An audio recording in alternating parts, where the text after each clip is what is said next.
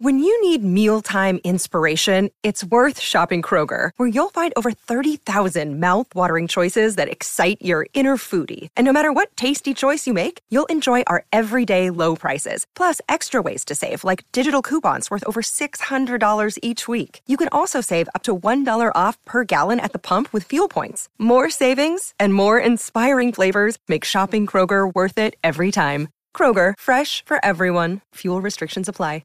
This is the smell of the leftover tuna fish sandwich you left in your lunchbox over the weekend in a wimpy trash bag. Wimpy, wimpy, wimpy!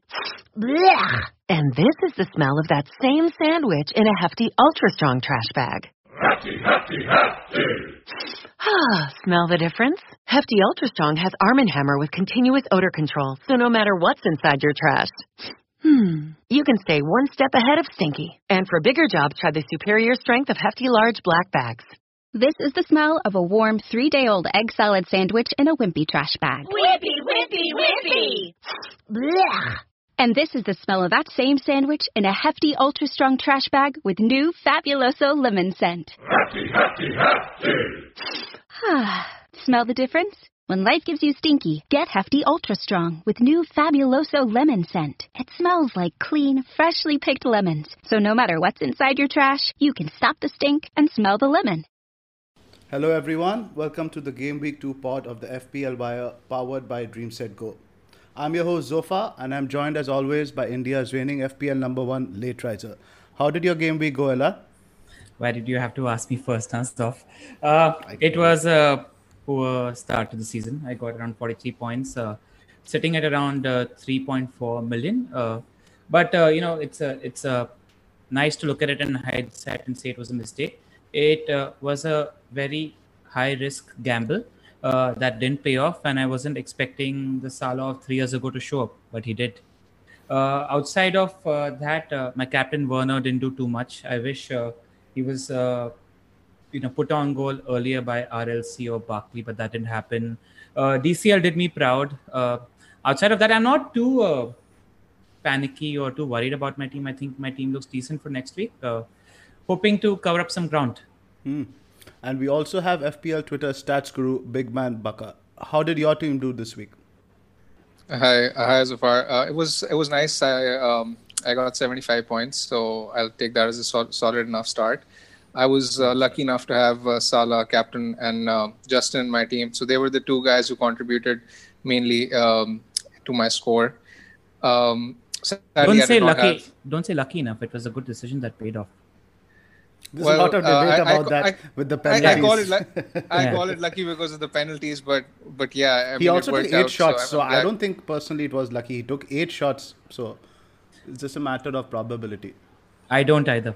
I thought he totally deserved that hat trick. It's a nice enough start, and I'm glad to start off on that note. How about you? I got 71 points. I think we have more or less similar teams. I think it's primarily Robertson that was a differentiator. So I got 71 points again, with the bulk coming from Salah, Justin and Oba. So let's move on now to the next week. Now, a brief introduction on DSG.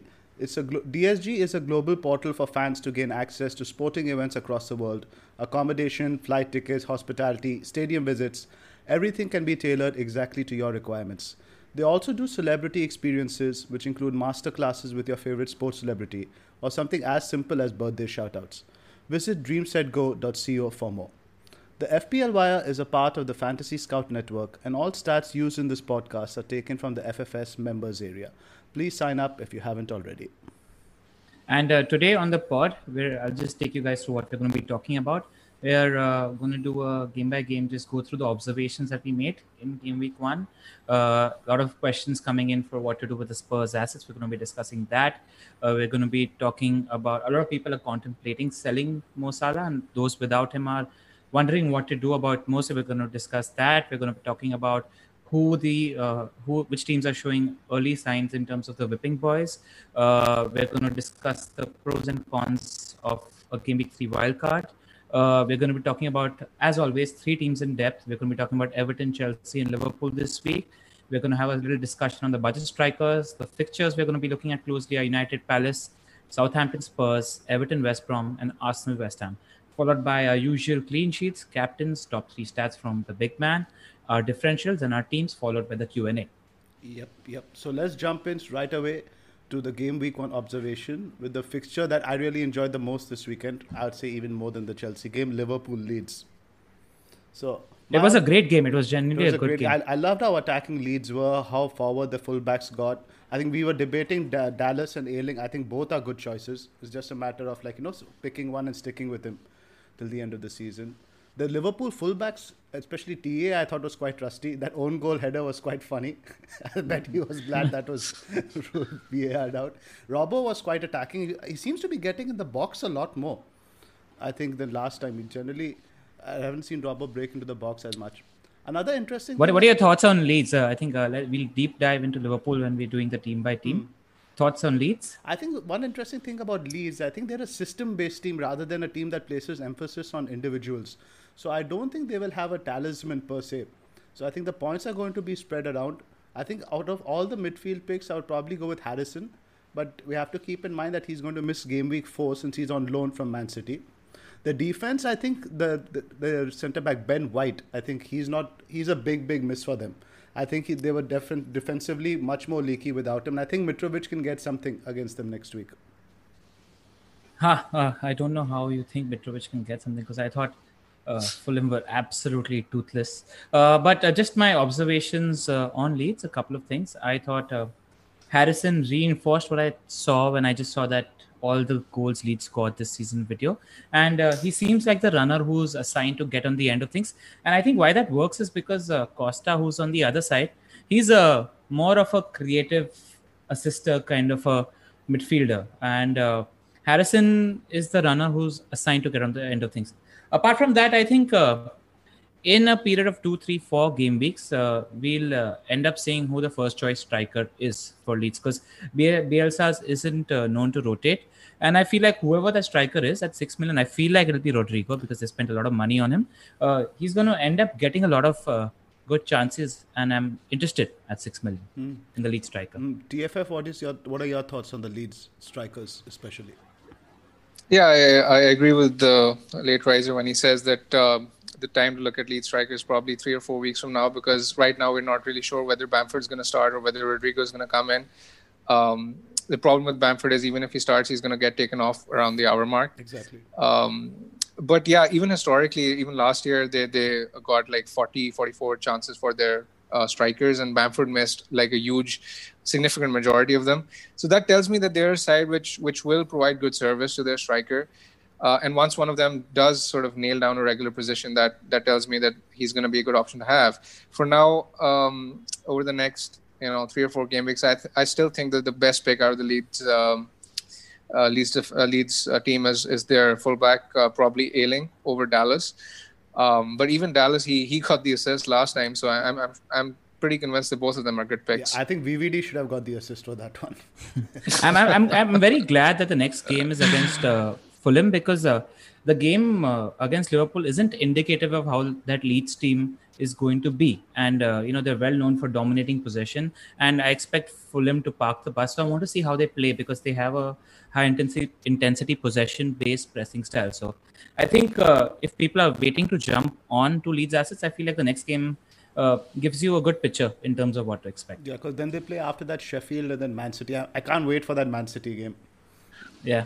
That's going to be great. I mean, one thing we have to sort of keep in mind while we're talking about Leeds, Leeds attack, is the fact that they were very clinical. They didn't sort of create too many big chances, but they were extremely clinical when it came to taking them. So, I mean, that's why I'm saying that I'm willing to wait and see, because I'm not exactly sure what to expect from them, just based on one game week. I mean, exactly. I know they scored 3 goals versus Liverpool, but I still don't know whether they can do this on a consistent basis against the Premier League side. So that's what I'm sort of looking forward to seeing in the coming weeks. Yeah, it's good that you bring that up, because actually I want to tell all our listeners that so far we've just had 1 game week of data. We don't know if that's the norm or that's the anomaly. Like, don't draw conclusive conclusions just based on 1 week data. Be a little patient. Agreed. Yeah. Moving on to Fulham versus Arsenal. Arsenal looked quality. I think they're finally now flowing under Arteta, and I'm really happy for Arsenal fans. I have a lot of friends who are Gunners, and every time before they played any big team, it used to be that how many are we going to lose by? Are we going to lose by 3? Are we going to lose by 6?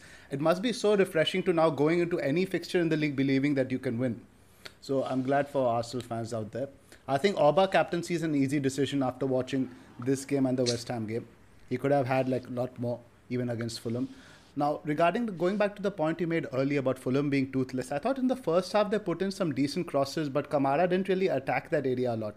To me, what that indicated is a team that's specifically built to play to Mitrovic's strength.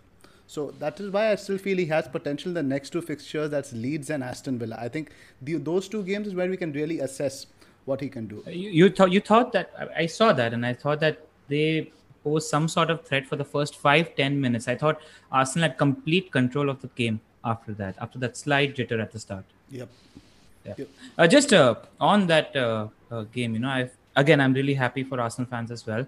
A lot of my friends think I'm a closet Arsenal fan because I've always liked Robin van Persie, Giroud, etc., etc. Yeah. I think Arteta is a good manager. They have good defensive stats, but I'm waiting before drawing any conclusions because I wonder if it was Arsenal's strength or Fulham's toothlessness, because I don't think like Fulham challenged them at all. So yeah, they look good defensively. Yeah, they look good in attack. I think I saw the stats that they had the highest non-pen XG amongst all teams this game week. So they're creating a fair bit. We'll be talking about captaincy later. I think it's a debate between the Arsenal guys and the United guys and Salah based on how he look. Your thoughts, big man? Yeah, Fulham, I mean, without Mitrovic, they basically look toothless, like you pointed out. I'd be more interested to, hold on to Mitrovic for the Villa game because I expect Fulham to be more attacking at home than they were against Arsenal. I expect like good things from them against Villa.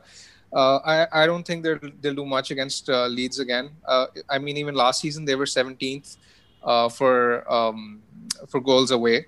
That tells me that they're far more attacking at home than they are away. And Leeds are, they're a solid defensive side. So I'm not exactly sure whether Mitrovic will do much again this week. I'm like more confident about owning a Leeds defender than Mitrovic personally. But yeah, I'll probably hold on to him for the Villa game because I think that's a game that might be tailor-made for him. What are your thoughts on Gabriel's debut? Do you think it looked good? Yep. I think he looked really good. And like I was going to come to this later, but like Arsenal's defense is, I mean, it surprised me. I did say last in the fixtures post restart, their defense wasn't that great, particularly in terms of conceding shots. But against Fulham, they were extremely tight. And I mean, other than that Kamara chance early on that they conceded, which basically came from error, they were like absolutely perfect. Yeah, just before we move on to the next game, I want to give a huge shout out to Granit Xhaka. I thought he's become a key component in Arteta's team. He's playing really well creatively and doing a lot of work in defense. So I think Arteta's done well there. Let's talk about our next game, Palace versus Saints. What are your thoughts, big man? We'll start with you on this one. So I mean, this was a game where I had actually hyped up Che Adams and Danny Ings, and it didn't exactly go according to plan. I was an Adams owner myself, but I think the Saints were unlucky not to score more. I mean, Gaita had a great game. He denied Che Adams from almost point blank range from a great volley, and I think 9 times out of 10 that goes in, and then even Ings had a great chance at the end. But another thing that's worth pointing out is that I noticed how attacking Kyle Walker Peters was in the game. He had like 28, 29 touches in the final third, which was great from a Saints fullback. Other than that, I mean, their defense was kind of shaky. Zaha could have had more. I expected this from Palace. But I'm still holding on to Adams, hoping that he'll get me something this week. I'm not sort of too put off by Saints, despite the result. Yeah, I feel like it was just an early first game jitter, and I thought Palace played tactically well. In fact, I'm beginning to think about whether Southampton, because Southampton are more used to pressing high rather than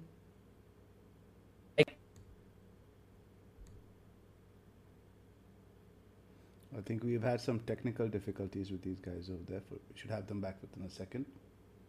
Can you hear me, guys?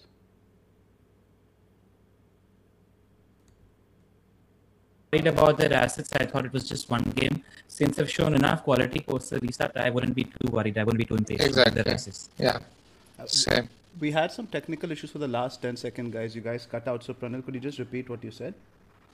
I was just talking about Palace versus Saints, and I thought that Palace played the game really well tactically. I thought Saints might have a problem, and I think they're more suited to playing against teams that take the initiative rather than they themselves taking the initiative because they like to press high, etc. Palace didn't.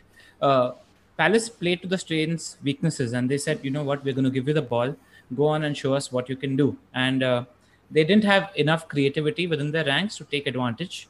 And Palace, being Palace, sat back, were compact, were organized, and it worked in Roy's favor. But I wouldn't worry too much about this result. I feel like Saints will come back. They've shown us enough proof post the restart. So I wouldn't be coming to many conclusions after this game. Do you guys think they play this high line against Spurs as well? I think Jose can exploit it, and I don't think they'll be as naive again. Because they don't have the centre backs really, I think, to do it. I think they played Westergaard, who really can't cope with that sort of line. And I think to a certain extent, if you remember, Stephens took a knock. He didn't seem the same to me after that in terms of pace. I think he was playing within himself a little bit. I think that maybe had something to do with it as well.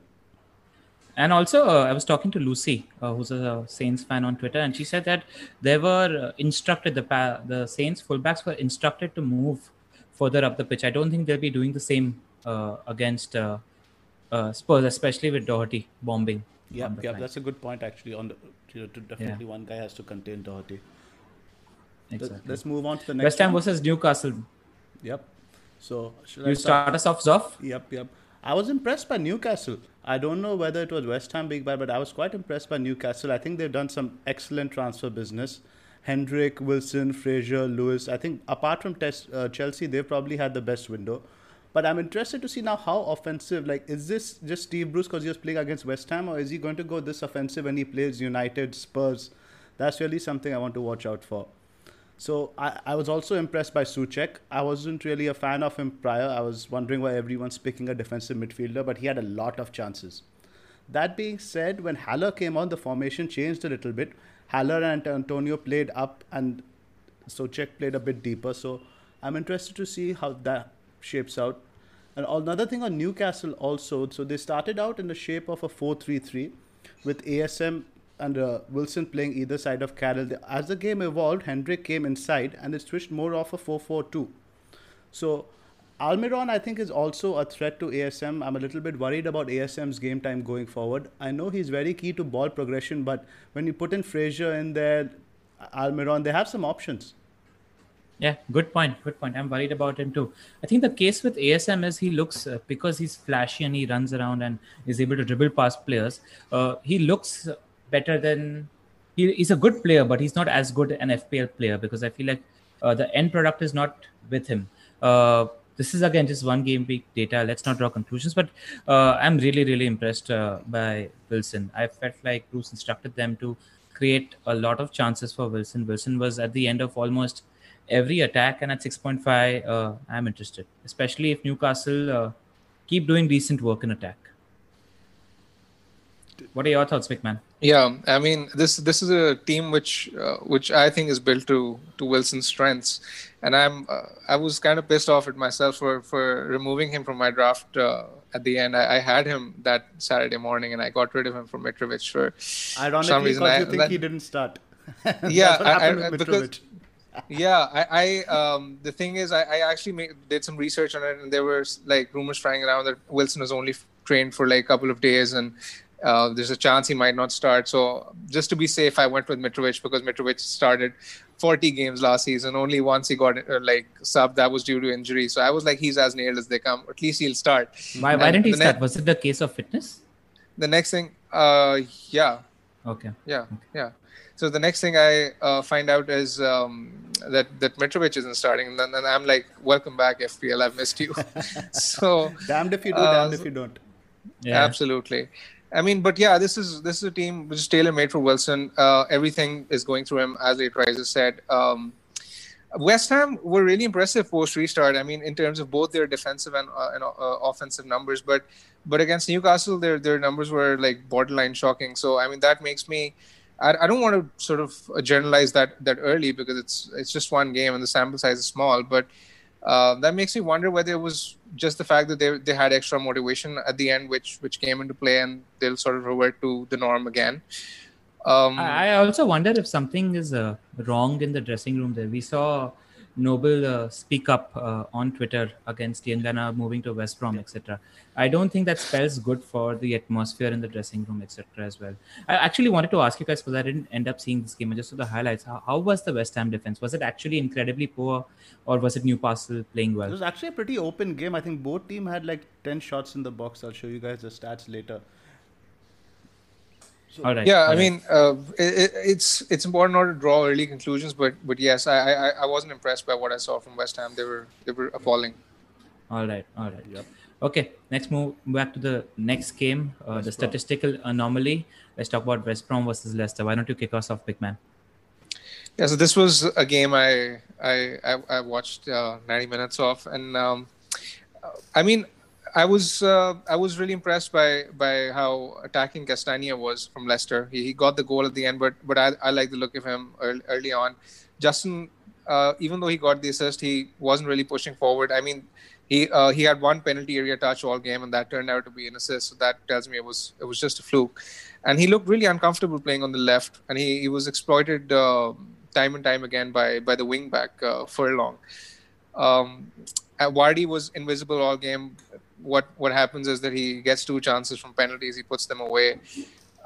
Leicester didn't create much for him. I mean, all the attacks were coming from Harvey Barnes. Harvey Barnes was really impressive in terms of his overall play, but his finishing was really poor. I mean, any better finisher would have scored 2 goals at least.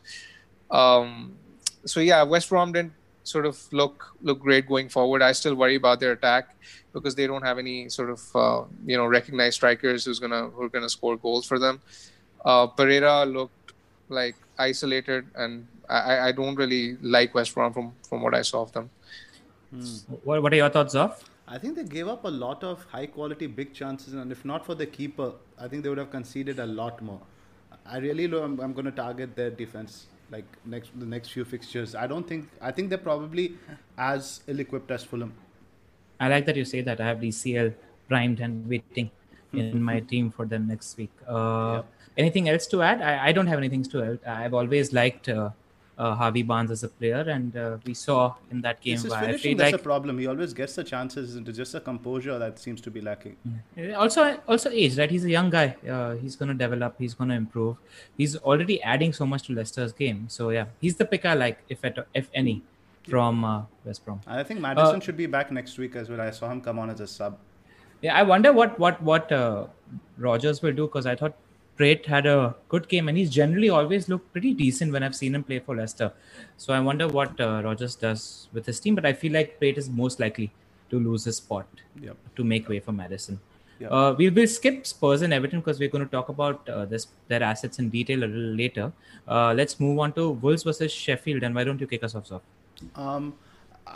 It was a great game to watch. Actually, didn't think Sheffield would be so open.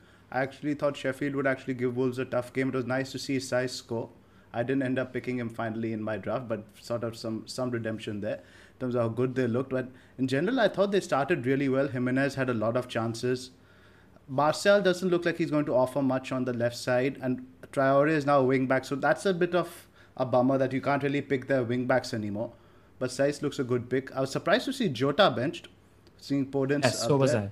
So it looks like Wolves are evolving. They're a different team a little bit to that sense. And maybe I think they'll be more attacking this year than they were over the restart.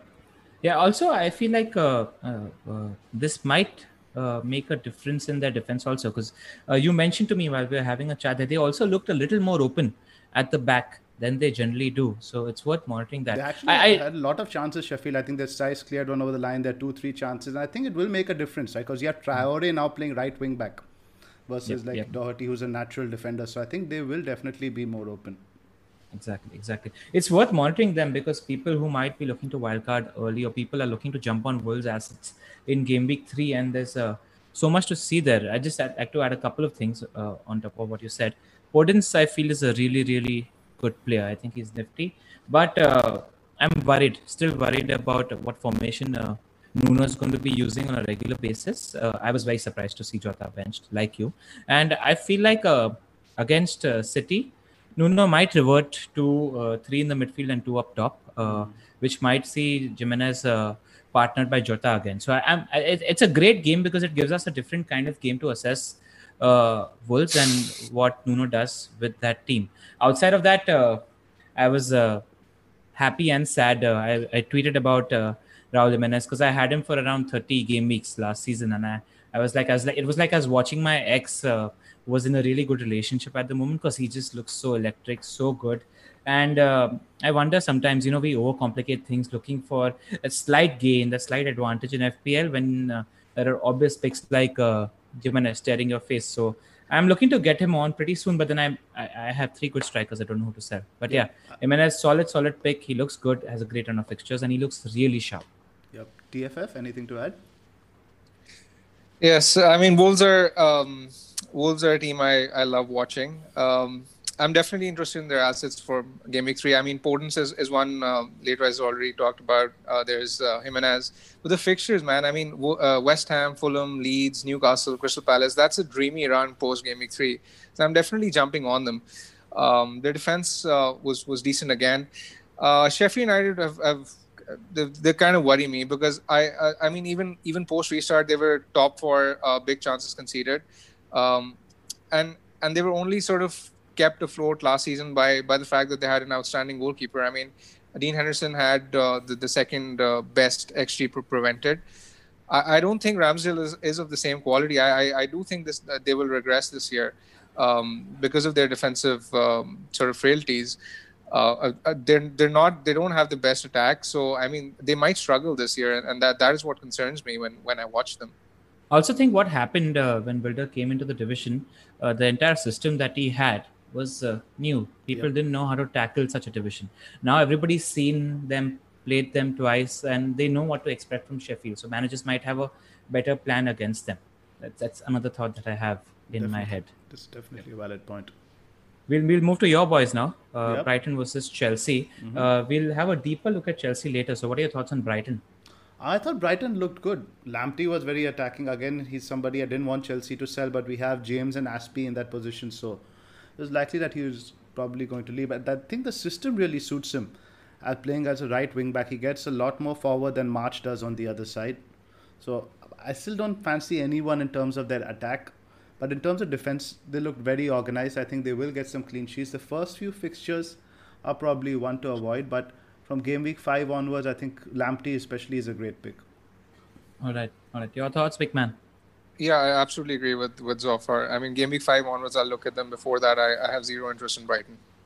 Okay. If people are looking for a rotation, actually, if Lamptey manages to keep space, there was a thought, there was a little worry in terms of, Brighton having a lot of defenders, and they bought the Netherlands guy who's playing in the same position as Lamptey, but he looked like Brighton's best player, and he looks an absolute class act. I was digging into some stats, and in the last season, in the second half of last season, Lamptey was in the top 5 defenders for chances created per 90, and he was keeping the likes of Trent, James, and Robertson company. So I like the player. He's a class act, and I like what I saw of Brighton. I thought White is a good addition to that defense. I also thought that Brighton played a fair bit. They were confident. I think they kept around 55 to 60% possession. If I'm not wrong, one of the teams I have down to improve this season, and I don't think we can look at a game against them as a runaway fixture anymore. Another thing that I'd like to point out here is that Bissouma looked decent as well. I mean, for 4.5, he was in and around the edge of the box. So, I mean, in weeks where one of the main starters of our teams doesn't play, he can be a decent sub. I think he's decent for 4.5. He might get the odd goal. Yep, he got into the box yesterday quite a few times. Yeah, I have him as my 4.5, and I'm happy with that at the moment. I'm interested in the point you made at the end, saying that they're not really a team we can target, because last year I think they were one of the best teams to target. Do you remember what Jo wrote in his article? Exactly. That's an interesting observation there. Yeah, it's worth monitoring for the next 2-3 games, because we can argue that Chelsea weren't full strength, and I thought Lampard made some terrible decisions. More on that later. But if they have a couple of tough games next, we can judge. Because what Gio also wrote, our friend, in his captaincy article, he got the second highest captaincy points amongst all FPL players last season, as he liked captaining people against Brighton because Brighton tended to play. They didn't tend to park the bus, which is what worked for the premium attacker. So it's something worth monitoring, whether they're a targetable defense or not. Definitely. All right, we'll now move on to our first hot topic of the day in terms of what to do with Spurs assets. Why don't you kick us off again? Let's start with the defense. The defense did not look inspiring, but at the same time, it's not really an area you'd want to spend transfers on. I would still hold them for the next 4 weeks. They have good fixtures. You'd give them a run of games to deliver. I think Doherty is still a good pick, as we discussed. He was still venturing forward. He was very unlucky not to score. That being said, the entire left side was left of Everton. All their attacks were focused on the space behind Doherty. So it's definitely something that teams are noticing. And I don't know how much freedom he's going to be given going forward. Something to monitor. I think midfield attack, I think Ali is somebody I want to talk about in detail. After you guys put forth your views, we can have a discussion with Ali whether to keep or sell. I don't have anything to add in terms of the defense. Again, I agree. You don't need to jump the gun. Jose teams will show good pedigree in defense. We can, I think, move into the midfield and talk about the game here. So you're an Ali owner. Tell me, what are your thoughts on Ali before I give mine? LR, you let me know. What do you think about him? My thoughts, I won't. So my thoughts on the game was I was kind of baffled by Jose's substitution because I thought after Ali was subbed off in the second half, Spurs created nothing. It was a write-off game and Everton were really comfortable. This wasn't the case in the first half. Everton dominated, looked in control, had a bunker quotation, but I think Jose set them up for this. I think Spurs had the better chances in the first half. If you remember, Ali was close when Son played him through. Doherty had a really good chance, and I thought Ali was finding good spaces. And he's been playing with Kane and Son for a while, so he's got a nice understanding and tuning with them. So I feel like maybe he didn't press as much as Jose wanted him to. Something of that sort, because it baffled me, and I thought Jose could have nicked the game if he held his nerve and kept Ali in there. I mean, Everton played well, but Everton didn't create as many good chances in the first half. They two big chances. Yeah, the second half, Everton dominated once Sissoko came on. I don't understand why, and I'm waiting to see what happens in the midweek game. I think he goes Ali's just in the midweek game. I think earlier on you'd probably say if he won that game, he might have rotated midweek, but I think now we're going to see a first choice lineup midweek. Yep.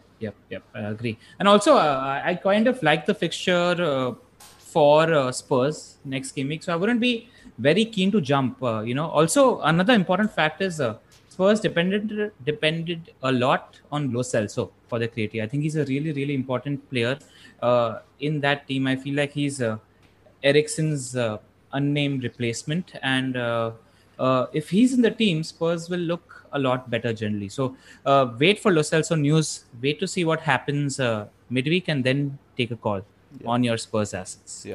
And the game might, suit them because, like you mentioned, like we spoke about earlier, Saints will have a high line, and I think Jose will like that because he likes playing on the counter. Jose teams like that. What about TFF? I was going to counter that. I mean, the defense is where I personally invested. I have Dyer in my team. I didn't go for the Spurs attackers. I wrote in my thread last week that I personally think that the Spurs attack is a bit overrated in the FPL community. I say that because I find it very hard personally to predict when Spurs are going to fire and when they aren't. And I mean, again, the Southampton game looks like a decent game on paper, but I mean, I have a feeling that this is one of the games where Southampton might win and Spurs might struggle again. So I'm not exactly sure. If I owned an attacker, particularly Ali, I'd probably look to sell. Would you jump for anyone in the same price bracket? In the same, I'd consider James for cheaper. He's the one I'd look at personally. But in terms of defense, I'd just hold the defense. I won't touch them. Even though I expect Spurs to concede this week, I just think the defense is worth clinging on to because I like spending my transfers in attack because they have higher upside, as you say, late riser. And Ali is the one I'd look to sell. If I had Son, I'd probably hold because he's going to play on the left and Doherty is going to be attacking. I don't think Mourinho is going to instruct him to hold back because that's how he likes playing. Even with Aurier last season, he was ridiculously attacking. He plays like a wing back. I don't think Doherty is going to be instructed to play in a back four. He's going to basically be part of the midfield. So I mean, against Walker Peters, I think Son can have some joy as well because Walker Peters is attacking as well. So I'd probably hold on to Spurs assets. If I had Kane, I might have looked to sell him for Martial, but that's what I think. Yeah, good you mentioned Son because I noticed he wasn't making so many infield runs in the game week 30 to 38 period last season. He was much closer to the goal. He was much more aggressive in the terms of runs he was making, which I quite liked in the Spurs game in the first half. Yep. He was the main creative outlet, the crosses he was putting in. But in general, so what really is now raising my alarm bells about Spurs in general are Jose's post-match comments. He said that press was lazy. He made it say that these many players had COVID. I mean, it was all the excuses had come out. So in general, I think the mood around the Spurs camp is very disturbing. I think there's something not right there.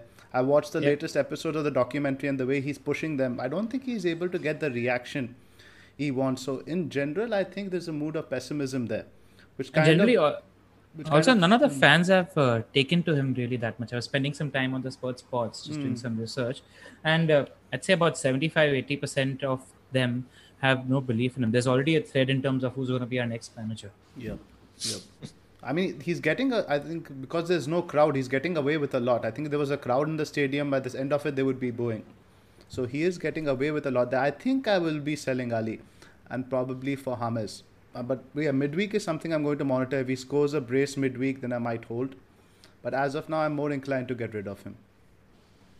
All right. Now, our next hot topic. This is all you, Ella. The Mo Salah question. What's your opinion on that? Let's start off with you, though.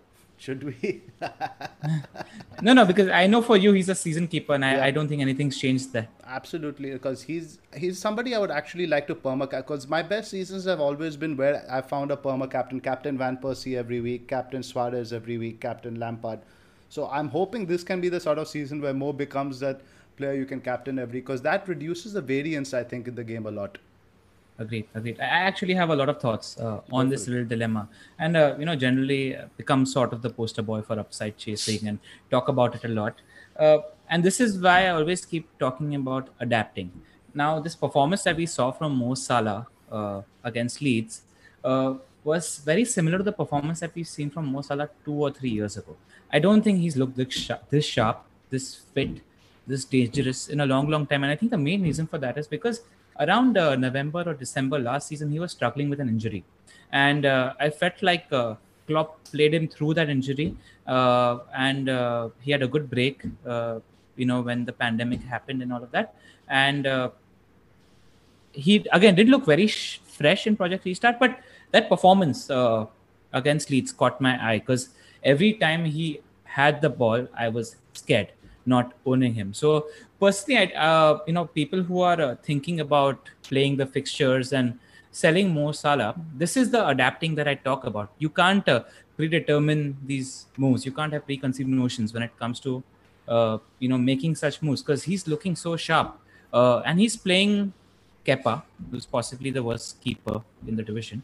And if Lamps doesn't play Aspi against him, and if he plays Alonso against him, Mo's got another haul in him. And if you're talking about regression to the mean, I feel like Liverpool are due 5 or 6 or 7 penalties this season. So I don't know if I'm going to stick around too much without Mo. I've already made my transfer this week. I haven't got Mo. I'm just going to take it a week at a time. But I'm very glad I have a wildcard in my back pocket, because the way Mo is looking right now, I don't think he's going to be avoidable for too long. Yep. I think, big man, you're with me in the Mo Salah as a season keeper camp. Yeah, I think I agree with you now. Historically, I've loved Salah.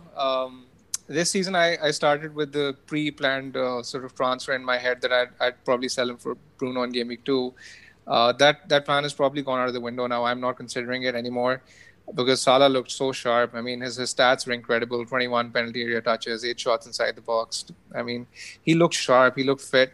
I don't think I'm going to sell him, or even consider selling him now. I fancy him against Arsenal next week as well, because at home, as we know, he's a beast. He's probably going to score there as well. This week, I still think, despite his form, I think he might struggle against Chelsea. I'm not exactly sure how he's going to do this week, because Chelsea post restart were actually second best for big chances conceded, at home. So their defense has been pretty tight at home. So I'm not sure how much joy Salah is going to get this week. But away, but next week home to Arsenal, I'm sure he's going to do well. If he's going to shoot on sight, Kepa's the keeper. That's just about to say. You don't need a big chance to beat Kepa the way he's playing. I mean, yesterday. That's true. That's true. Another thing I'd actually just like to add, in case in terms of Mo, is one thing I've noticed that has changed in the last 3 or 4 months is his assist output. I feel like he's naturally more aware of his game and creating a lot more chances than he did. Yes. I don't think he's as selfish, and I think this has to do a lot with psychology also, because when you're not doing so well, and when you're not in rhythm, you're kind of trying too hard, and you want to get the output in terms of goal scoring that you expect from yourself. Right now, he's in full flow. He looks in form. He looks in rhythm. And that's where I think his natural game is coming to play, which might lead to increased assist output as well. Yeah. I think I'm talking myself into wildcarding game week 3 and just getting more Salah. No, you're actually right. I mean, it's also worth noting that most of the chances he's creating are big chances. So that's great. That sort of makes him a sort of a 3-dimensional asset when he has like legit assist potential. Yep, and I think we owe that all to Mane with that whole fight in the Burnley fixture last year. Yeah. Lot of. I mean, let's address this, because we've had a lot of Mane to Mo questions. Yep. What are your thoughts there? It's a bit risky giving on 1 week of data, because I do expect to like score similarly. It's very risky to move right away. I don't know. I would probably give it another week. Instead, I would probably not move from Mane to Salah. At this point, I'd move from Mane to, like, let's say, Fernandes or a KDB. Try to differentiate over there. Yeah, I think those that, like me, that don't own Salah at the moment. See, if you have a straight up move and an easy sell, I wouldn't sell Oba. If you have an easy sell, make the switch. But I think we are blessed in terms of having not so scary fixtures on paper, the next 2 fixtures, and we can take our time, but definitely have a plan to get him in the next 1, 2, 3 weeks, because he's looking sharp. Yeah, Mane is historically better away from home too, so I don't think that's a move to make this week. I agree. Fair point. Good point. I agree. So that's enough of Salah. Now let's move on to the early whipping boys. Now, before we now get into this, I just want to put a caveat over there. I have some sympathy for the promoted teams this season. There's no crowd. The crowd plays a huge part in early momentum for promoted teams. I think Fulham and West Brom both would have been a lot better if they had the crowd pushing them. And secondly, they're not really able to reinforce as probably they would have liked because of the COVID financial problems. They can't really buy heavily, but it is what it is. And I do think Fulham and West Brom are 2 of the worst teams we have seen recently, both poor in attack and defense. The obvious whipping boys. The other one I would probably add is West Ham. I had put there's something from the Athletic where they did a survey of all the fans with their regards to the optimism level for the season. West Ham fans were at 8%. I mean, the next highest was at like 40-50%. So that just shows you the mood around West Ham. And that's how they played. So what about Newcastle got 15 shots, if I recollect. I mean, they made them look like Barcelona. They made Steve Bruce and Newcastle look like Barcelona. Yeah, that's crazy. I've got nothing to add here. I think I agree with everything, and I give kudos, because I think you made a very important point, and you made this exact point in terms of having a crowd last spot. So well done on that. Also, the only thing I'm monitoring in terms of whipping boys is we spoke about Brighton already, and I want to talk about Sheffield United, because they're conceding a lot of chances, and I wonder if they're regressing compared to last season, and it's something I'm monitoring closely, because then we need to realign our thinking in terms of, are Sheffield as compact, tough to play against team this season as well. So just keep an eye on that. I feel like Newcastle is still a defense worth targeting, because they don't really look that good in defense. And then there is Palace, and this is an important team worth discussing, because I think it brings into brings the captaincy discussion for this week into play as well. So I think we'll address Palace when we're talking about the merits of Auba versus Marshall versus Bruno versus Salah. Yeah. Yep. TFF, anything to add here? Yeah, I just think it's a bit too early to talk about whipping boys, but I mean, from what I see from this week's data, it looks like Fulham, West Brom, and West Ham are the ones to target. Yep. So now let's just quickly touch upon a topic that's pretty popular in the community now, the Game Week 3 wildcard. I know that you just mentioned that earlier, LR. What are your thoughts about it? For those that are okay with dealing with the Game Week 18 and 19 double and blank through free transfers, I feel like Game Week 3 presents a really good opportunity for a wildcard Game Week 3 or 4 if we see enough trends. Now I'm already starting to see a few trends. I mean, what have we noticed so far? We've noticed that Wolves still look the ideal 5 million defense to have. Jimenez looks like an ideal glue guy at 8.4 and 8.5 in the striker bracket. Everton look like a completely different team, which is reaffirmed with their Game Week 1 performance, and they have a great run of fixtures from Game Week 2, 3 onwards.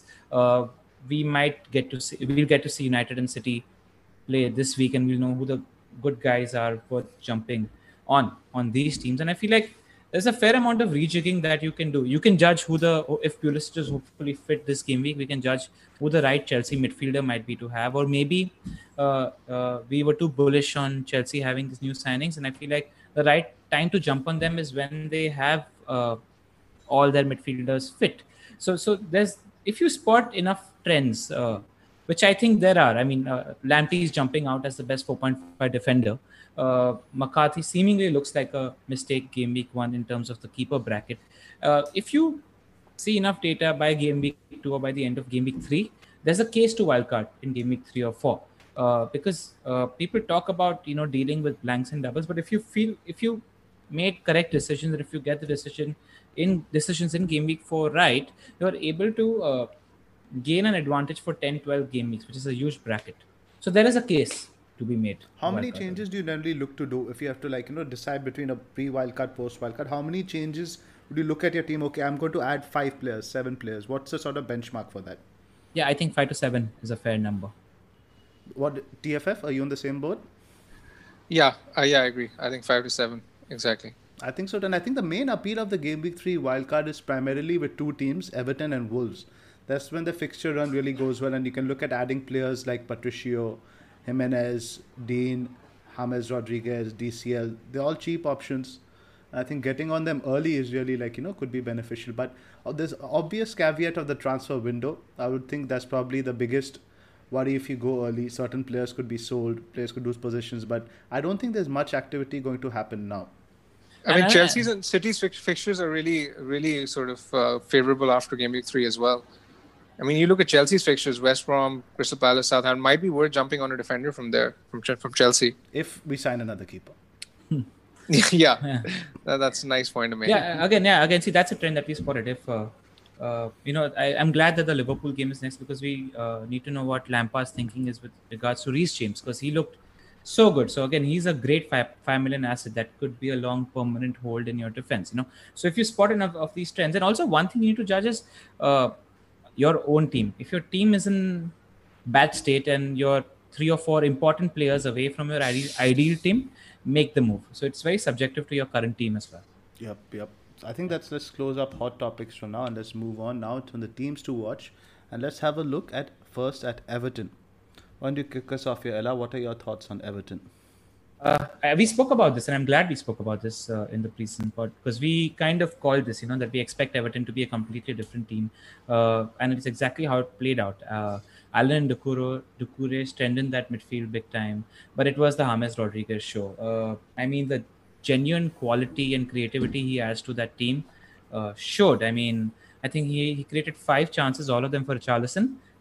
Great switches of play, which led to them creating more and more. I like that. Also, what's really interesting to me is their defense, because I feel like Allen and Doucouré are a very steady pivot, and they seem to have control of the game. And at 5 million, I'm interested in Michael Keane. He's not spoken about a lot, but if they have a good run of fixtures, and I see Everton keeping more than a few clean sheets this season. So he interests me. And if you have more money to spend, Tina at 6 million interests me as well because he kept quite a few of the set pieces. Yep, I was surprised with that. Yeah, and we haven't spoken about Richarlison. He looked incredible that game. He had so many chances. Always Ahmed switching the play to him being open, having a one-on-one, trying to dribble again, past one or two defenders and taking a shot. He looked really sharp. And I don't mind holding DCL as well because I feel like the team is going to create chances for him and he's going to be at the end of it. Absolutely. So, what are your thoughts on James as an FPL option? That's a very interesting question because I think he had one shot inside the box. Outside of that, he was two. I think the two stats shots. say 2 shots. Yeah. Yeah. So he outside of that, he was primarily the creator, switching play. But I also feel like this isn't enough data again to judge the game, and I'm again very happy that we have a game against West Brom next because I think that's a perfect kind of game to judge against somebody parking the bus against Everton. But I feel like whatever he does, he'll still hold enough value for the 7.5 million price bracket. I think he's a good pick. And I think he's not a Modric. A lot of people say that he might be the Modric kind of pre-assister, but you look at his record at his previous clubs, he scored a decent number of goals. Yeah. It was just first game week. He learned to adapt and play around his teammates as well. I think he's joined the club, 4 or 5 days before playing the first game, and he looked on the money. Yep. So TFF, somebody asked this question on Twitter. I want you to answer it. Are James' returns dependent on DCL and Richarlison's finishing ability? I think so to a large extent because most of the chances he's going to create are for the forwards. And under Ancelotti, I've noticed that Calvert-Lewin usually gets the bulk of the chances. And in this game, I noticed that Richarlison was the one who had the better numbers. So yes, of course, I think James is primarily going to be creating for them. But yeah, as to continue the conversation, I really like the look at Everton as well. I was one of the ones who was sort of doubtful if the new signings would gel and whether or not to jump on any Everton early on. But yeah, they've kind of proved me wrong, and they look really good. Even their defenses has looked decent. So I mean, even Keane for 5 million might not be a bad option investing in. The fact that Richarlison sort of outnumbered Calvert-Lewin surprised me because that's not usually the trend. Last season, Calvert-Lewin had completely blew him out of the water in terms of underlying numbers. But with James creating 5 chances, all of them for Richarlison, that tells me that Richarlison might be worth looking at as well. He's often sort of overlooked because he's $1 million expensive than Calvert-Lewin. But yeah, Everton look exciting. I was reading a stat on Twitter as well, which suggested that the 5 chances created by Rodriguez was more than any other Everton player in the last created, 2 years or something. Yep. In the last 20 games, in each of the last 20 games last season. So that tells me that their attacking numbers are going to go up. Yep. I just feel like last season's stats are irrelevant, simply put, when it comes to a large extent. So what do you guys think about the Ali to James move? Should I do it? I'd hold for a single game week. Judge what's happening, what the conversation around Ali is on Twitter. We follow a good journalist who generally has a good idea in terms of what's happening. Alistair Gold, for you guys listening. He generally has the inside beat on Spurs. And if it looks like he's going to be starting, then hold. If it looks like he isn't, I think make the switch. Because I do think the ceiling for James is much higher than Ali because he has so many routes to points. If he's creating 5 chances, taking 2 shots, he has a 20-pointer in him. That's what I really see about James. Zofar, another thing worth noting is that these kind of players who create loads of chances, they're going to be doing really well for bonus as well. Absolutely. So I mean, one assist and he can sweep the Baps. So and his pass completion also is quite high, so he's going to be quite good for bonus. I'm inclined to make the move because I do think the West Brom fixture is worth targeting. The upside is high early on, but I don't think the Saints should be that open. Fair enough. And another point is that if at all you're set on James in that price bracket, it's worth making the move because if you're going to make a move in terms of a player having a good run of fixtures, always try getting that player at the beginning of the good fixture run because you're increasing the probability and putting them in your favor in terms of the number of balls you catch for that player. I know I'm jumping topics a little bit here, but I wanted your guys' opinion now. I have both Havertz and Ali now. Which one would you rather sell? I know who I'm leaning towards. But who would you rather sell? Ali.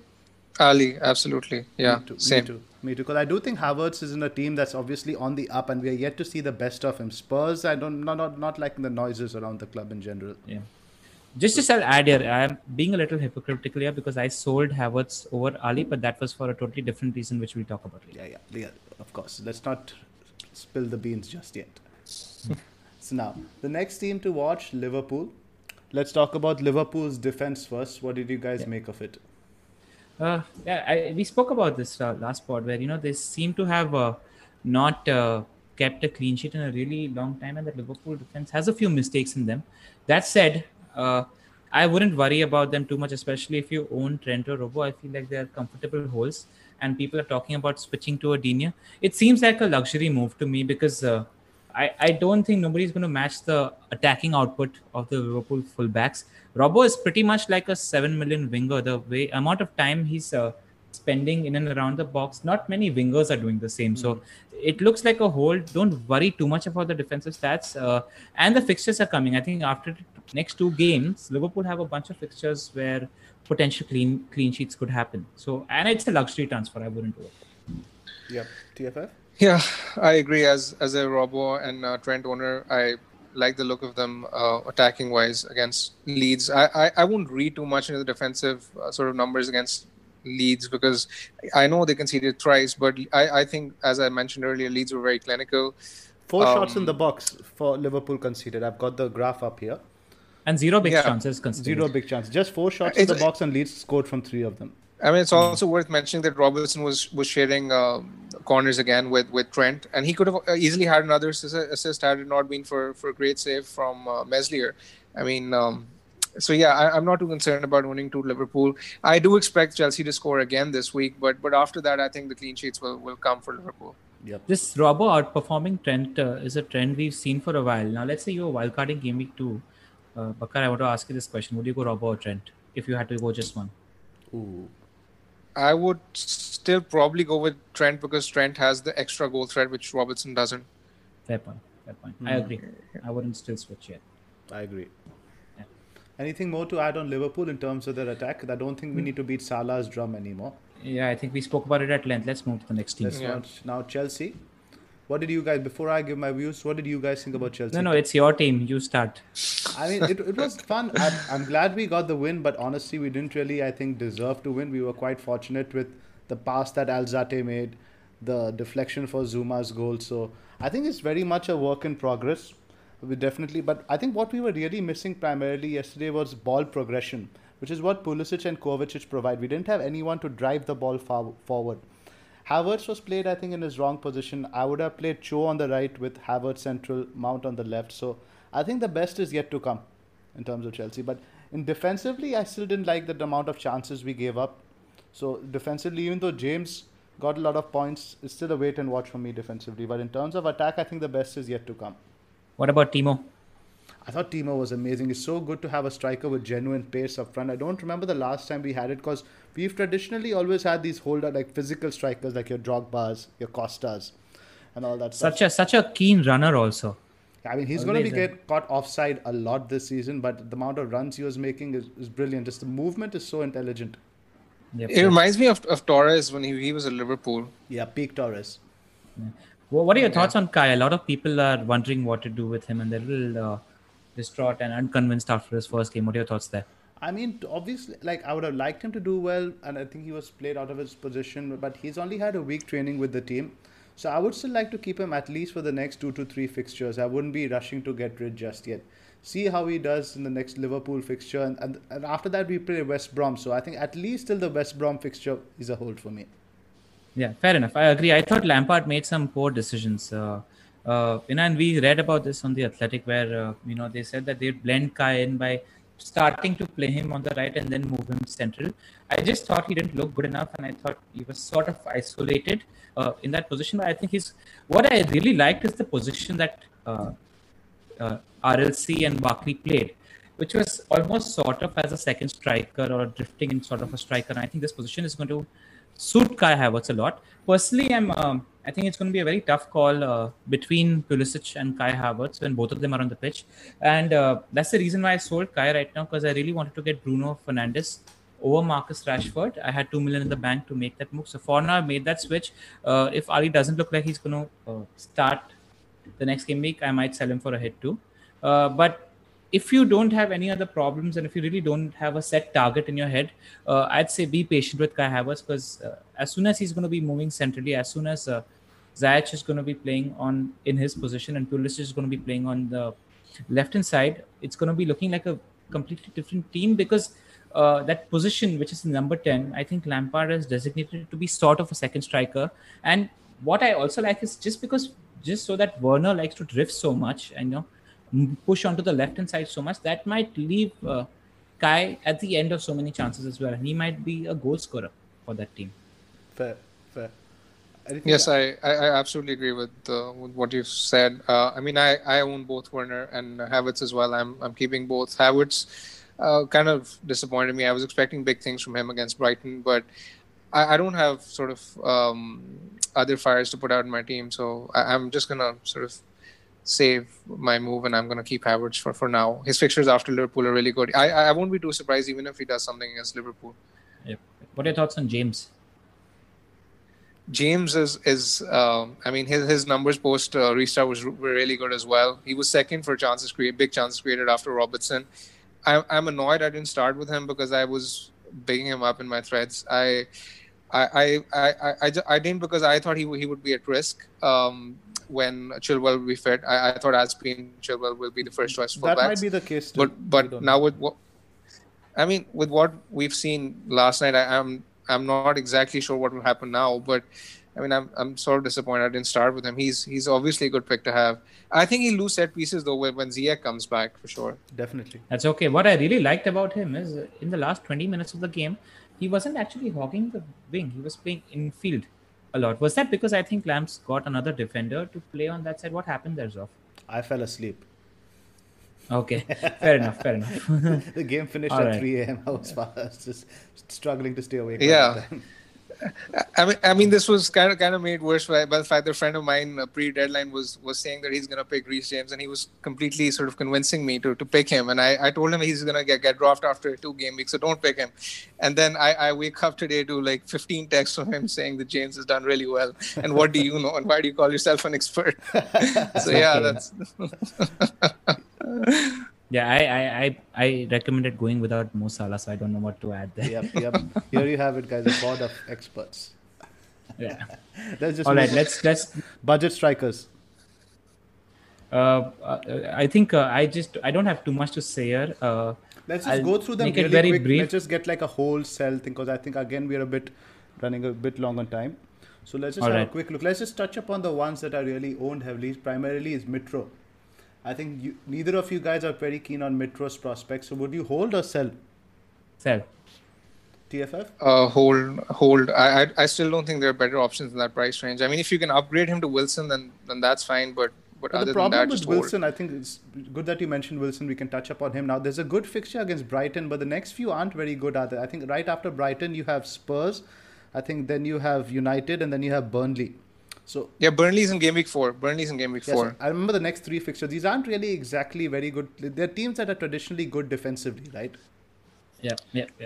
So I still think he's going to do well this week and against Burnley. I have this feeling about Wilson. I just spend 0.5 more than Wilson and get DCL. I think he's a striker to get. I think I agree with that. I totally agree with that. So for me, Mitro is a hold for the next 2 weeks. You can assess after. So another popular pick that a lot of us have, Charlie Adams. What do you think about him, TFF? Che Adams. Charlie Adams is my man from back in the day. Che Adams. Yeah, Che, as I said, I was unfortunate. I expect him to score, so hold for me against Spurs. Yeah, I thought he was pretty promising. I like what he offers to the team. It's very different in terms of what Shane Long does. Very physical. He holds up play well. He brings others into play. I think he's going to start against Spurs and Burnley at least. I'll give him those 3 fixtures and then assess after. It was encouraging to see him. Zoff is cheating with us here. He asked us to give one-word answers. We're giving one-word answers, and then he's going on. Right. Yeah. This only happened because I own though. So it's not going to happen going forward. It was encouraging to see him, play till 80, 85 minutes despite Southampton losing. So that tells me that he's firmly first choice. He won't be sort of hooked early usually. Right. So let's skip Wilson. We already touched upon him. I like the look of Watkins. We haven't seen him play, but Villa's new striker, I guess, not a buy or sell, but obviously one to have on the radar. He scored, I think, over 20 goals, all non-penalty last year. I think Grealish finally has a striker. Rated. Very highly rated. Grealish finally has somebody who can finish their chances. So definitely one to watch. Now the Leeds forward. Let's just quickly touch upon the Leeds forward. Would you guys invest? I think in 3 or 4 game weeks, they might actually be the pick of the lot in the 6 million bracket. Yep. So the Leeds forward, what do you guys think? Is it worth investing in Bamford or Rodrigo? Not at the moment. Wait and watch. So my problem with that is I think whoever starts is going to get substituted at 30 minutes. Even if Rodrigo starts, he's going to get subbed off at around 60, 65.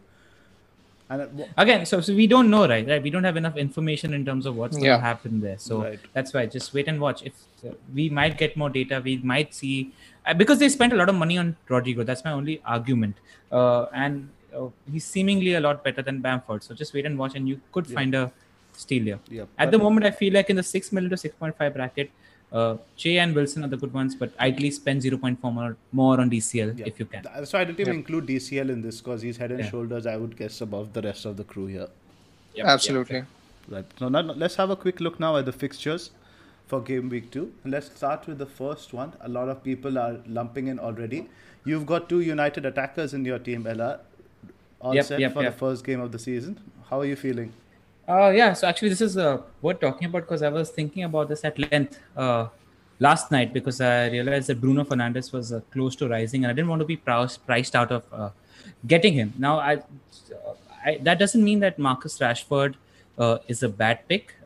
Just to give you guys my order of preference in terms of United picks, it's Martial first, closely followed by Bruno Fernandes, followed by Rashford. And Greenwood, if he starts, is in a completely different price bracket, who you should get anyway.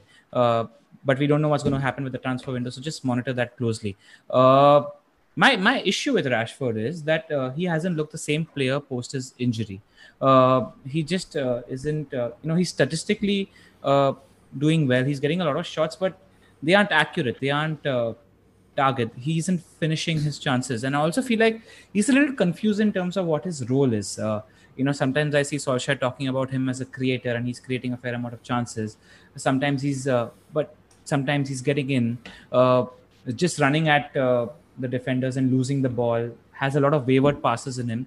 So, and I saw the highlights of the preseason game that they had against Aston Villa as well. Same problem. He just didn't look as sharp. So I worry a little about him. That said, the pro for Marcus Rashford is he likes to play a lot with Luke Shaw because Williams doesn't really hold the width as much as Luke Shaw does, and they both have a great understanding. So that's the only reason I might go for that. And we could see both of them play as strikers if Greenwood isn't going to start the first game. I feel like Van de Beek might start the first game because Ole might protect Greenwood, and right now he's not training with the first team because of the COVID rules. So just monitor Ole Solskjaer's press conference and see what happens later. Yep. Bruno is a great asset. I spoke about it on the last pod as well. He's not a penalty merchant. He's in and around the box. He's building a greater chemistry with his teammates. He has very high assist potential. So I like him a lot. I'm very happy with Bruno and Martial in my team. And people are talking about Palace being very organized and all of that. But they're still lacking 3 first-choice defenders, and their 4th first-choice defender is Ward, who I don't rate anyway. So even though they, park the bus or whatever, if Bruno, Martial, Pogs, and Rashford are starting, I think we've enough in us to put 2-3 goals past them. Yep. TFF, anything to add? No, this game is all about United attack for me, and like I think Leroy has summed it up pretty well. I don't have anything to add. Same here. I think that was a pretty good summary. But so yeah, I wouldn't bring in Greenwood right now either. I think there's also the Sancho cloud hanging over. So exactly. That's probably one to avoid. The next one is Southampton, Tottenham. But let's just go over this quickly since we want to discuss these teams in length. I just want to mention the scores from the last 3 matches. Now, these teams were under the same management, Hasenhüttl and Mourinho. It was 1-0 to Saints in the same league fixture at St. Mary's. It was 1-1 in the FA Cup.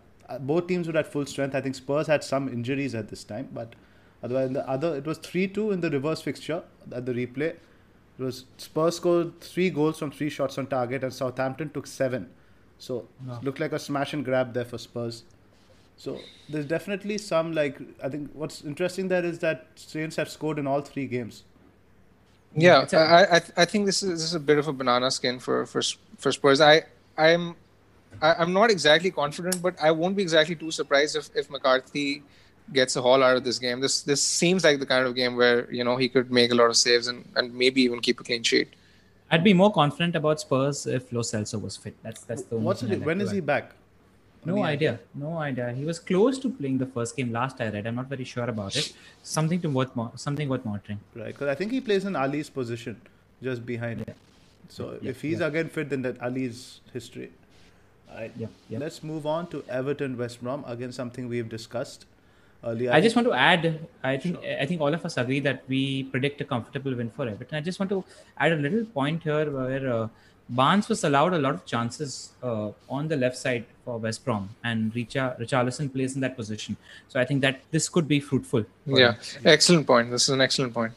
And I think one caveat, though, to keep in mind, West Brom had one of the best away defenses in the Championship. So I'm interested to see how they set up away, whether they're less open. But just given the quality they have, I don't see how Everton won't find a way through.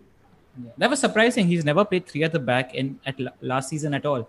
And then he goes and does that. I think he expected Leicester to go 3 at the back because Rodgers was pretty sneaky in his press conference. He said, I don't mind playing NDD in a back 3 when he drops deep and all that stuff. So I think that threw him off slightly.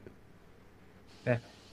So Arsenal, West Ham, I think, is it Auba captain for all 3 of us? I'm not set on Auba at the moment. Like I mentioned, I think if the 4 talisman for United are fit, I could see a potentially comfortable win for United because Kouyaté was playing in defense with Scott Tan, and we have Ward. So I wouldn't read too much into the Saints game. I feel like if these guys are fit, then there is a case to be made for the United attackers as well because post restart, United were the better attack than Arsenal.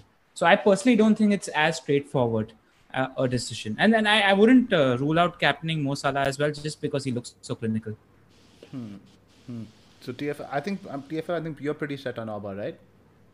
Yeah, absolutely. I mean, I'd also like to add that West Ham were, of all the teams that were in the division last season, basically of all the non-promoted teams this year, they had the worst XGC, expected goals conceded. And Auba at home, post-restart, had, the best big chances per game at home. So all the numbers are basically pointing towards an Auba haul. I'm set on Auba this week. Yep. We're not discussing Chelsea, Liverpool because it's just a game Chelsea are going to dominate. So let's just not touch upon. Let's just a lot of fire. I'm excited for that game. There's a lot of comments. I think Klopp made some comments about oligarchs and whatnot. So and there's the whole Lampard-Klopp feud from the touchline. So and it doesn't require more fuel. Chelsea, Liverpool, right from the Benitez, Jose days, there's always been some bad blood there. Yeah. So it's definitely something I'm excited for. Yeah. But Lamps has this little ego streak about him, which I quite like. He has this little fire in him. I feel like he'll be desperate to win this one. I'm excited to watch it. I think Werner also, I think he's quite excited to make an impact because I think he knows that Klopp wanted to sign him. So I think Werner is quite keen on that fixture as well. So do you guys want to discuss anything on the captains any further or should we move on to clean sheets? Let's move on to clean sheets. Yeah, let's move on. So what do you guys like? Let's start with your picks for the clean sheets. TFF, why don't you kick us off? Okay, so I think Leeds I think are a very good shout. Everton is another one I really like. Arsenal, those 3 and I'd probably pick United. So those are the four ones I really like this week. Yep. I've got those and I think I've got Leicester versus Burnley here too. But the problem is I don't know if NDD can handle the likes of Wood, a more physical striker. Yeah. So I have nothing to add here. I agree with you guys. I think it's pretty much like this. I would say at least 3 or 4 of these clean sheets look pretty nailed on, but you never know. Right. The next section, TFF, is all you. Why don't you walk us through the top stats for the game week ahead? Okay, so I'll start with the Everton attack. The first stat I have is that 5 chances created by James Rodriguez was the highest among all players who played this game week. Richarlison actually, I mentioned earlier that Richarlison actually had the better stats as compared to Calvert-Lewin. So he actually outnumbered him for shots inside the box 5-2, penalty area touches 9-2, and big chances 2v0. And as earlier Riser pointed out that West Brom conceded the majority of their chances down their right. So there's a very good chance that Richarlison could be one for looking at in terms of haul this week. The second stat I have is for the Arsenal defense. Arsenal conceded just one shot inside the box against Fulham. They had a sort of really impressive XGC. It was worth noting that West Ham created no big chances against Newcastle, which particularly was particularly noteworthy to me, and it stood out because Newcastle were third worst for big chances conceded last year.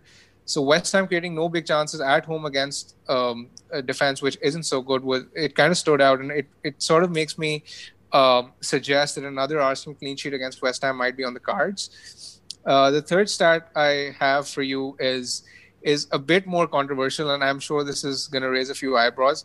But I think that Martial and Rashford are probably better picks than Bruno this week. I say that because post restart, when all three of them started together at home, Martial and Rashford had far better numbers in terms of shots inside the box, big chances created. So I think if you're looking to get a United asset this week, Martial and Rashford are the ones to get. Yep. So that's it. Yep. So next section, we all pick our differentials for this week. FYI, LR tried to cheat again. He tried to slide in Sterling as a differential. I wasn't having any of it. So he's gone with Keane. Why don't you tell us more about your pick? We spoke about this at length. I feel like that's true. The Everton defense is an underrated defense. He's an underrated 5 million pick, and I think he's going to clock more than a few clean sheets. Yep. Bakar, Lacazette? Yeah, Lacazette for me, as I've already said, West Ham, conceding big chances. XGC is poor. I expect the Arsenal striker to get chances. Lacazette scored, so he's going to start. He's my differential. Yep. I've gone for Watkins on the basis I think he's going to be a talisman for Villa, and I didn't like what I saw of Sheffield. I think Villa will start off the campaign with a win. Shout out to our man Swan from our group chat. Nice, delighted. Grealish also staying. Good news for them. Yep. I think Villa, they bought very smart. I think rather than buying obscure players from French leagues and all that stuff, I think now they're buying players from within the league and from the championship. I think it's a much wiser transfer policy in general. I don't see them in a relegation scrap this season. Me too, especially with Fulham and West Brom around. Yes. So let's just have now a quick rule, guys. Quick look at your teams now. First, we're going to look at your team, Ella. Why don't you walk us through? So my team is McCarthy, Trent, Dyer, White, who's a part of my rotation with Walker Peters. I'm pretty confident playing White. I thought Brighton looked good in defense. In midfield, I have Aubameyang, St. Max, Bruno Fernandes, who I got for Kai Havertz, and Dele Alli. So like I mentioned earlier, it was a very difficult decision in terms of whether I had 2 million in the bank, so whether I should sell Dele for Rashford or Kai for Fernandes. And I felt like giving myself 2 or 3 weeks in terms of when the entire Chelsea midfield is fit and playing together, and actually assess who's the right Chelsea midfield asset to jump on. And I was convinced that Bruno was the better asset compared to Rashford, just because of Rashford's poor streak of form since the project restart. So that's why I went for Fernandes. And I have Calvert-Lewin, Timo Werner, and Martial in attack. I'm feeling a lot more better about my team this season because familiar territory, having Fernandes and Martial, who I owned for most part of last season as well. My captain at the moment is Aubameyang, but traditionally I've always captained the United player in the first game of the season, so I think I'll probably see hard ruling overhead in this case. I think it'll be Martial for you, not Bruno, right? If at all, Tony. He's my guy. Yep. I think your team is really set up this week to take advantage in terms of differentials. You've got two United attackers. You've got Calvert-Lewin in there. So these are players not many people will have. So it's a good potential, I think, to take advantage over there. Moving on to your team. As long as Mo is quiet. As long as Mo is quiet. He isn't getting anything against Chelsea. Let's move on now to Big Man's team. Big Man, go ahead. So as you can see, my team, I mean, I don't really exactly like the look of my team this week because most of my players are playing each other. You can see Trent, you have Alexander and Robertson who are going to get negative points. Versus Havertz and Werner. And then there's Mitrovic against Ayling. This is basically a week for damage limitation for my team. I have Steer starting in goal because but I expect Martinez to start. I don't really think Steer is going to play. McCarthy is going to come on anyways. I have Dyer benched in my team because, as I said earlier, I don't really rate this Spurs defense away from home that much. Their numbers aren't great. I'm fairly convinced that Southampton will score. and I'm hoping it will be Adams, who I have in my 11. Other than that, I have Justin, Ailing. They look good for clean sheets. Salah is going to stay. I don't think I'll be spending his transfer on this team. So, yeah, that's basically it. Yep. I think moving on to my team, it's actually very similar to yours, I think. I think the only difference there, instead of Robertson, I have currently Ali in there, who will probably make way for James. Otherwise, I think it's also the decision regarding Steer. I do think Steer will get just this one game because Martinez hasn't signed yet. I think we are recording this on a Tuesday. It'll probably give him a couple of games at least to a couple of days, couple of training sessions to bed in. So Steer's worth playing, but at the same time, I do think Southampton can keep a clean sheet against Spurs. It's not out of the question. So I'm not sure that I want to go Steer. That's a decision I'll probably leave till late. But yeah, Auba captain is fairly simple. Everything else pretty much speaks for itself. Now let's move on to the Q&A. LR, all right. You got this section. Yep, I'll be directing at you guys. The first question we have is from Harry Satarov at HK Saratov. Was Digna overlooked? Personally, I considered him, but wrote him off on the assumption that James Rodriguez would take set pieces off him. Zoff, why don't you answer this one? I expected him to lose set pieces too, honestly, but it's only one game week. We don't really know how teams would perform. So I wouldn't say that you have really overlooked anyone or beat yourself up about it, because there's literally been no preseason.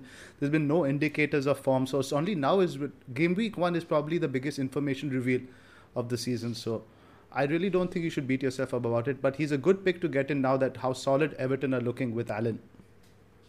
Fair enough. Okay, the next question we have is from Khurram_Arif. I'll take this one. Do you see Saliba replacing Holden in the Arsenal backline? I think Arteta wanted to not sell Holding for a reason, and I wouldn't assume anything. Just go with what you see. And at the moment, I wouldn't buy either. If you wanted to go Arsenal, buy surer things like Tierney or Gabriel, because you don't want to spend transfers in defense. Gather 2 weeks or 3 weeks of data before going there. And another question he has is, do we bring in Everton assets early or wait to get a bigger sample of data? They're good fixture run starts this week, Khurram, so get them. Yep. Next question is for Big Man. It's from Shield_up_the_Reds_1892. When does one know there's a need to wildcard, Big Man? Basically, it just depends on the number of injuries in the team when the team needs it. I don't think there's a hard and fast rule on when to wildcard. It depends on, it's a very subjective question. Whenever you think there's an opportunity to, to go for it, then just go for, for example, when I look at my squad and I see, 3 or 4 spots in the 11 where I can sort of make up ground by going for differentials, that's when I usually wildcard. Or when I have, a large number of injuries or suspensions in my team, that's when I wildcard personally. Good answer. Next question is for Zoff. It's from FPL Balor @FPL is live. Can you please take a deeper look at the Leeds budget midfielders, please? Yep. So I did a bit of research on this earlier. Now, again, I don't think there's one standout midfielder, but it's worth mentioning that Harrison created the most big chances for them last season. He featured in every single game. Now, that's something that I really like. But just keep in mind, as I mentioned earlier, he will miss game week 4 as he's on loan from Man City. The other option is Pablo Hernandez, who got 9 goals and 9 assists, the most contributions. But I do think age is going to catch up to him at this level. But again, I don't think there's a bad pick, but you have to be patient with them because there's really no clear talisman. But if I had to pick one, I think it would be Harrison. All right, I agree with that answer. Next question is something I'll take. It's from @FPL Kent. What do we do with the Liverpool defensive assets? Trent is very expensive and looked bad versus Leeds. I think it deserves patience. He's got FPL pedigree from the last 2 years, and it is a fitness thing. I think he'll be sharper and sharper by the week. And if you sell him right now, I think you'll want him back in 3 or 4 weeks, and you don't want to spend transfers there. So hold, in my opinion. Yep. The next question is for Bakar. It's from Craig Kemp32. Is there a player you want next week? If there is a player you want next week, would you get them this week to avoid a probable price rise? I don't think I look at it that way. I mean, if he's talking about the same game week, then yes, early on I like playing more aggressively, because I think he's talking about the game week after. If he's talking about the game week after, then no. Just for the sake of a price rise, if he has a bad fixture this week, I won't suggest getting him for Or I personally like playing the fixtures over the fact or over player rises. Yeah. Price rises can, they can come with form. That's something which I don't exactly look forward to. Yeah, and also if I think he's worried about whether he's not able to afford the player. Craig, I just like to say that you can't predetermine such stuff, and the amount of information that you gather in one game make your opinion might be different next game. So don't worry too much about it. Play every week as it comes. Yep. All right. The next question is for Zoff. It's from Ryan Lee 9969. What are your thoughts on Sadio Mane? Hold, move sideways to Salah, sell for another team's assets. Would love to hear your thoughts on him. I would hold, I think, if you own him. I think as we mentioned earlier, he's better on the road and 3 of the next 4 road games are away. If you're really keen on moving him, I wouldn't necessarily move him to Salah primarily because of what we discussed, Salah's home record. I would probably be tempted, if anything, to jump on Bruno, get ahead of the pack a little bit. All right. Next question is from our friend FPL Ferry. He's asking me who didn't manage to produce FPL returns but impressed on the eye and will be on your radar over the coming weeks. My answer there is Richarlison. I think that's a pretty easy one. He's got a good enough fixtures. He had the stats. He looks sharp. It's a good one. Next question is for Bakar. How do you translate data from FFS to useful information? This question is from Vinay Thorat at Win8T26. I've used my instincts last season, but it's time I'm thinking of using statistical data to supplement my gut. That man, why don't you tell us? Yeah, so personally, I use a core group of stats such as big chances, XG, and shots inside the box when looking at player statistics. The second thing I look at is the team statistics, attacking statistics for the team he plays for, and defensive statistics for the team he plays against. When I'm looking at an attacker, because that tells me, what kind of a defense he's facing, what kind of attack his team has. So, I mean, when you put all these teams together, all of these things together, that helps you sort of make an informed decision, and that's how I use stats to, make my decisions. They don't always work out, but more often than not, you'll notice that things will go your way. You have to trust the process. Right. I mean, you have certain data, you have certain ways of doing it. Absolutely. Yep. Okay, the last question for the day. This is from a friend from the community, FPL_AA33. You shout out to him because actually I didn't know about the Ranveer Singh League, which I won last season. And he pointed out to me and told me you should join it. And because of him, I might get to watch a game in the UK. So thank you, AA33. Questions for you, Zoff. Are Palace really a target fixture like many think? Many saying they had one of the worst XGC post-restart, but they also had the worst fixture run in terms of they're facing Liverpool, United, Chelsea, Spurs, Leicester and Wolves in 6 of the last games. So what are your thoughts, Zoff? I think it's a bit of a difficult. I did think they were a fixture to target early on, primarily because of the injuries in defense and how poor they were over the restart. But again, Hodgson is a bit like Tony Pulis. After his teams hit 40 points, they just fall off a cliff in terms of motivation, commitment and all that stuff. So right now it's a different thing. I believe a bit in momentum. I think teams that have won will definitely carry some momentum into the next weekend. So it's primarily the reason I'm not rushing into buying Man United assets. I don't think Palace will roll over. All right. I think that's it for the questions, and I think that's it for the pod. Kept it under 90 minutes. Yes, I think that was a target. We assumed it would be a long one, but I was pretty happy. I think we covered a lot of ground. Also, I've reversed. I've seen a few videos, and I'd like to remind you guys that if you guys haven't already liked, shared, or subscribed our videos, please do, and hit the bell icon. Everybody says they should hit the bell icon so that you get notified when our next video is uploaded. That's it from our end. Hopefully, I've closed the gap on these two next game week, and Mo's not destroyed another weekend of mine. Goodbye from me. Goodbye from me. Goodbye from me. Cheers, guys. See you. Bye-bye. Thanks for watching. Sports Social Podcast Network.